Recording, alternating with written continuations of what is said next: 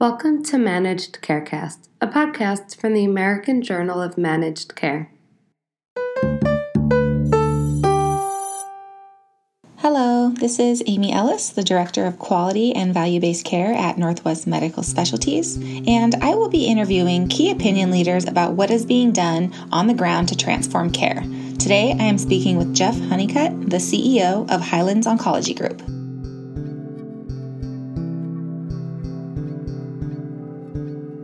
Hi, Jeff. Thank you so much for taking the time to get on the call today. I'm excited to ask you some questions and share your knowledge with the AJMC listeners. Can you tell me a little bit about you and your practice? Sure. So I'm the CEO for Highlands Oncology Group. We're in the northwestern corner of the state of Arkansas. A little bit about this area. It's the home of Walmart, Tyson Chicken, J.B. Hunt, which are three Fortune 500 businesses. It's one of the fastest growing areas in the country, which is surprising to hear about little old Arkansas, but it is growing at a rapid rate.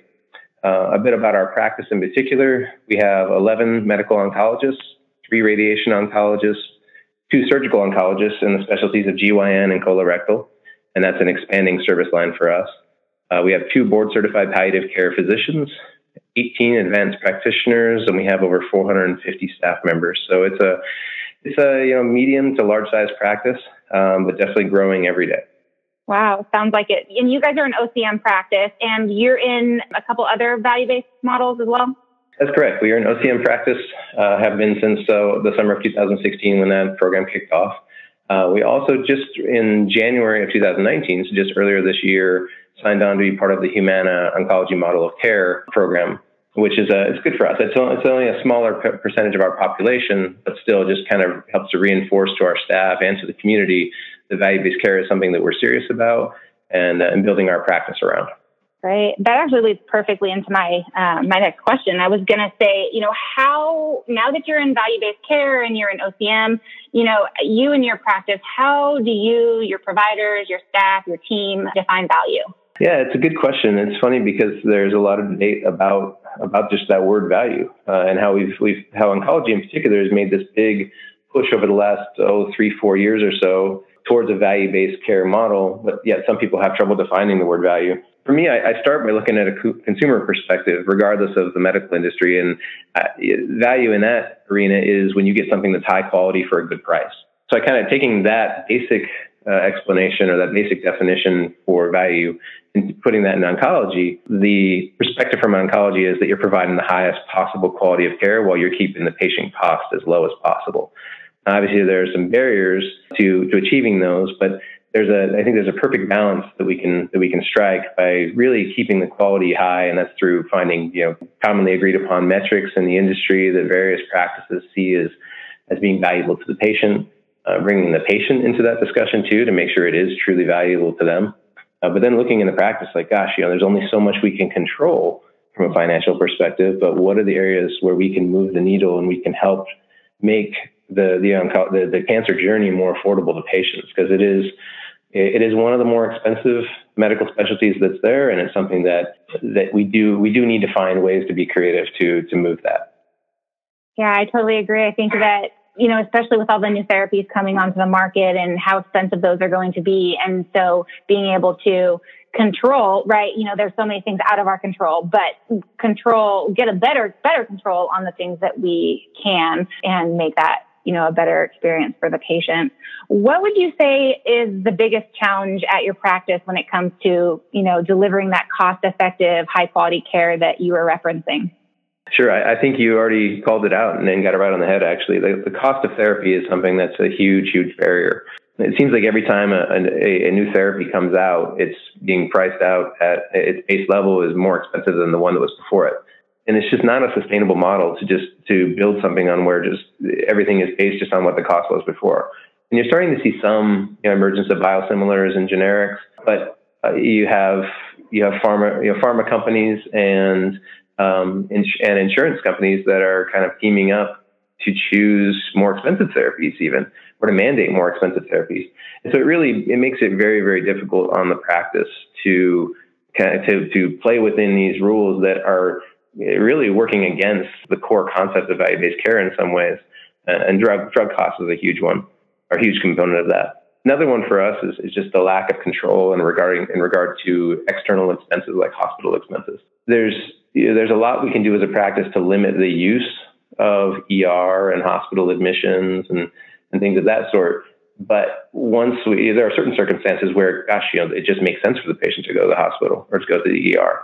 There's really no control at that point for the expense that occurs inside of that facility. And that's going to be a tough nut to crack, but it is something that has a direct impact on your success or lack of ability to succeed in a value-based care model.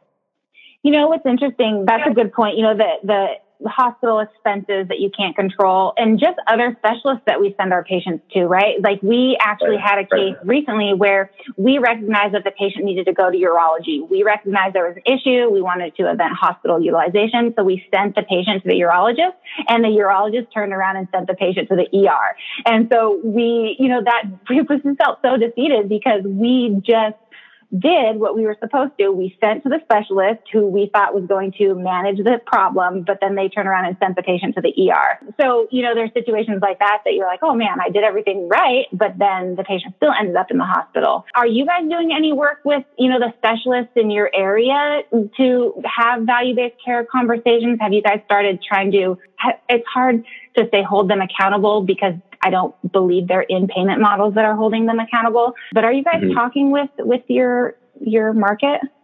We've had some success doing that. One of the programs that we have here at Highlands is a pretty robust lung cancer screening program. And I know that lung cancer screening programs are common across the country.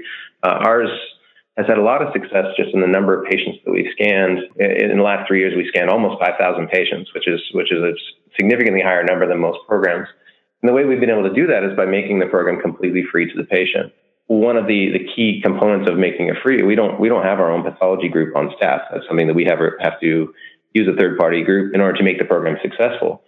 So having that third party, getting them on the same page to understand that this program, it makes sense, for them to offer their services at no cost as well. Because at making this program truly free, it allows more patients to come in. More patients come in. We find a cancer, which is an astounding number, but in 1 out of 30 patients scanned out of those 4,000 or almost 5,000, we found a cancer of some sort. So those patients, you're finding them at, stage 1, stage 2, or early stage, where you're able to make a significant difference in their overall cost of care and their prognosis overall. So that's one area where we've had some success of dealing with a third party, getting them to realize that it makes sense to do something at a reduced cost or at no cost so that you can benefit the patient experience overall, but also drive down that cost of care. That's really great. Population health, we've got more sick care than we have healthcare. So it sounds like you're moving in that direction with trying to manage the patients or identify, these cancers before they are metastatic. But that actually is perfect segue to my question about patient experience. What are you guys doing to improve the patient experience? It sounds like you've got this great lung cancer screening program that's actually free to the patients. And what else do you guys have going on? Yeah, well, it starts with really basic building blocks. And I think these are some things that get overlooked, but allowing the patient to feel like they're truly valued as a person in our community. So when they actually walk through the door, knowing them by name before they ever get up to the counter and say who they are. It starts with that frontline contact with your staff. And I can't tell you how many times something as simple as that is noted by a patient in either a piece of Facebook feedback or a patient satisfaction survey, where they're saying, the first thing is they know my name. And it seems so simple, but it's so important to start with those basics. And then from there, it's, the staff that have that touch, a lot of that touch, it's your front desk people, your MAs, your nurses, for them to invest the time that they can just to get to know a little bit about the patient, because this is a journey that this patient's going to be on for, anywhere from a few months to a few years. And it can be very unpredictable and very stressful. And to have the staff become part of that patient's family, it's impossible to measure, but it does so much for the patient experience. But on top of that, we offer a pretty robust service line. So we have, as we've already discussed, we have medical oncology and radiation oncology, surgery, palliative care, imaging, breast cancer care clinics, lung cancer screening, multidisciplinary clinics, PTOT, massage therapy, all kinds of stuff. And I think while I could keep listing off, things that we have in our practice, it really comes back to the point of trying to make your cancer center as robust as possible as far as just keeping those services inside of your walls. It really provides some stability for the practice or for the patient, because they are coming to an environment that they are familiar with for the majority of their treatment options. And it does something that definitely contributes to that patient experience. So I love that you guys, your patients are saying, I love that when I walk in, they know my name. I think that is really important. I think that's why, some patients, they put up a fight when they now have to use a PBM for their medication refills, because they've learned that that pharmacist knows their name, knows their family. And so they want to continue to go back because they get that experience and that personal touch. How do you train staff on customer service? Whether it be frontline, the first person they see when they walk in is probably patient access type of staff. How do you train them? So we have a pretty good training program at Highlands, which I know it can be an obstacle for some practices to carve out the time with your existing staff to be able to train people appropriately. But we have your full day of dedicated initial orientation, which is pretty standard. But for a lot of our positions, during their first week, they will be spending the majority of their day in targeted courses for their particular department. We do have an educational or a training room basically that's set aside and have key trainers identified in each department that will spend as much time as is needed, depending on the role, kind of educating them on that customer, the element of customer service or standard operating procedures for their particular arena, whether it be scheduling or nursing procedures, painting them a picture of different scenarios that they can be confronted with, whether it's an irate patient or a patient who's dealing with grief, and educating those staff on, okay, what's my role in this particular situation, and what are the resources that I have available in other parts of the company, whether it be spiritual care or financial counseling, palliative care, whatever it is. So each staff member has a very good feel by the end of that initial training to know, okay, what do I have at my disposal? How can I use all the repertoire that the company has to be able to deal with the situation? It's been effective, and part of that with the customer service is very solid. And we do actually have annual recaps on customer service for those high touch areas that I've already referred to. Wow. I think that's really important. There's that constant, you can never really take your foot off the gas, and that's from everything in value-based care to, workflows that you put in clinically to even staff training, because you put a workflow in place and it seems like a few months later, kind of veered away from it a little bit. So you kind of have to revisit that. So I love that you guys are going back yearly and revisiting, okay, do we remember how to greet the patients and, the information that the patients want to hear when they're being roomed. And I think that's really great. I think it's important for practices in any department where it's applicable to have I call it their departmental Bible, for lack of a better description for it. But it's a collection it's a living document collection of up-to-date SOPs, different educational resources. But it's something that is constantly available for all staff during training, but also during the time that they're actually performing their daily duties. So they have a reference point, but also gives managers a reference point for measuring performance, for disciplinary action, things like that. I think it's a very, very important piece. And do you guys keep that on like a SharePoint or is it binders that you're having to update constantly? No, we keep it for most departments. It's available digitally. We just have it on a network share, not through SharePoint necessarily, but it could be distributed through SharePoint or any of a variety of electronic means. There are certain roles that it makes sense for them to have a paper copy, but those are limited. So let's talk about, I know you're an OCM and now you have your Humana project going. And we've already touched on how the expenses at the hospitals are somewhat out of our control. What approach does your team, your physicians take for reducing hospital utilization ER visits? So we've been using the Navigating Cancer platform in our triage department I think we've had it in place for about 2 years. We kind of got away from using the triage pathways. And because of that, we saw that our numbers in OCM were better than average, but that still shows that there's a good room for improvement. We made a full court press effort to put triage pathways back in place in late 2018 and early 2019. And I was really happy to see on our the fourth quarter 2018 feedback report that we got from the OCM project. I was really happy to see that we had significant improvement in those measures you're talking about, that being hospital admissions, readmissions, and ER use. Saw some 25% improvement in some of those, and as high as 42% improvement in another. So that's a big piece of doing that. I think that we also, the presence of our palliative care program, having those 2 board certified physicians and a couple of APPs and supporting staff available to deal with some of that population, that helps with the hospital numbers, but also helps with hospice as well. That's actually a really interesting point. Your palliative care provider, so of course they're helping with the hospice, but because I bet they're managing those symptoms so well that does, equal less hospital utilization and ER visits because those symptoms are really being managed by that palliative care provider. It does.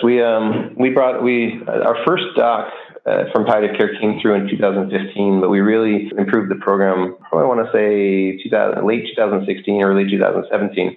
And we saw a pretty decent improvement from our baseline numbers to the time frame when we actually had put more of an emphasis on that palliative care program. And it is the symptom management is huge. Our doctors, from a day-to-day patient care aspect, they love, or the medical oncologists, I should say, they love having that resource because they're able to refer those patient situations to someone who is trained especially for that, and it frees up their day to be seeing more patients with either hematologic or oncologic conditions. So it ultimately makes the clinic more efficient. It helps you succeed in that value-based care arena as well. So if you could give advice to practices that are, either they're trying to start conversations with payers in their market or just really trying to make the transition to have that more value-based care approach, what kind of advice would you give them?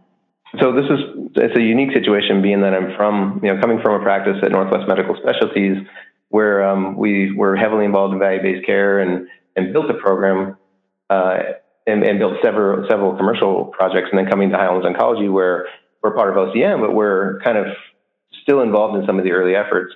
I'd say the one thing that I take away from both those experiences is that practice transformation it's a marathon, not a sprint. And that may be cliche, but it's absolutely true. Changing culture takes time. For business professionals in any industry, you know that that's true. And changing the culture of your practice from your traditional buy and bill type model to one that's value focused and patient centric, it's something that you're going to have bumps along the road. I don't think value-based care is a project. Some people will treat it like a project. I don't even think it's a program, where some people will call it a department inside your practice. I think it's a mission, and I think it requires buy-in from every single person in the practice. And the way that is accomplished is through that patient-centric approach that I referenced, but also a commitment to just impeccable quality, reducing costs. That's a tough one for practices because you have to look at the way that you generate revenue for your practice in a different light. You can't just look at margin. You can't just look at what the revenue is that's going to come in. You also have to take into account, okay, how can we maximize this for a value-based care environment and reduce that cost for the patient? I think it's also important to learn to master how to identify risk inside your practice, to be able to understand your patient population and to understand who's going to be at higher risk for certain procedures both in and outside of your clinic. I think you have to transform your management team. I think it goes back to that idea of having everybody bought in. Your managers, if you're an administrator inside your practice, you need to have your managers completely 100% bought into what you're doing as far as a vision of value-based care. They're the ones that are going to have that firsthand experience and that constant touch with the staff who are on the front lines. As an administrator, you're only going to be able to do that so much. It's really important that you have that management team on your side. And the last piece of that, I would say, is probably a commitment to data and understanding that it is absolutely vital to have a really, really solid comprehension and ability to manipulate your data so you can truly understand where you are as an organization. It's always been important, but I think it's more important now in a value-based arena than it has in anything else. And I think in order for your practice to truly transform, all these values, all these things I just discussed have to be part of your practice's mission and Along with that, you have to have education, consistent message to your staff. It has to go to all ears in the practice, and it has to be repetitive. You have to just repeat and repeat and repeat. Because as much as people who are in the value-based care arena are saturated with the information every day, your staff who are on the front lines, they don't have that same exposure to the concept. And so it does require that repetition. Yeah, I completely agree. And that's probably some of the best advice I've ever heard. I think that you are definitely a seasoned pro at this. And down from the quote, I actually wrote it down because I'm going to use this forever. Value-based care is not a department at your practice. It's a mission and a culture. Like, that is brilliant. That alone right there, tells practices that it's going to take a little bit more than hiring a couple people and having a department that you say is, your value-based care coordinator. Like, it's truly a mission and a culture.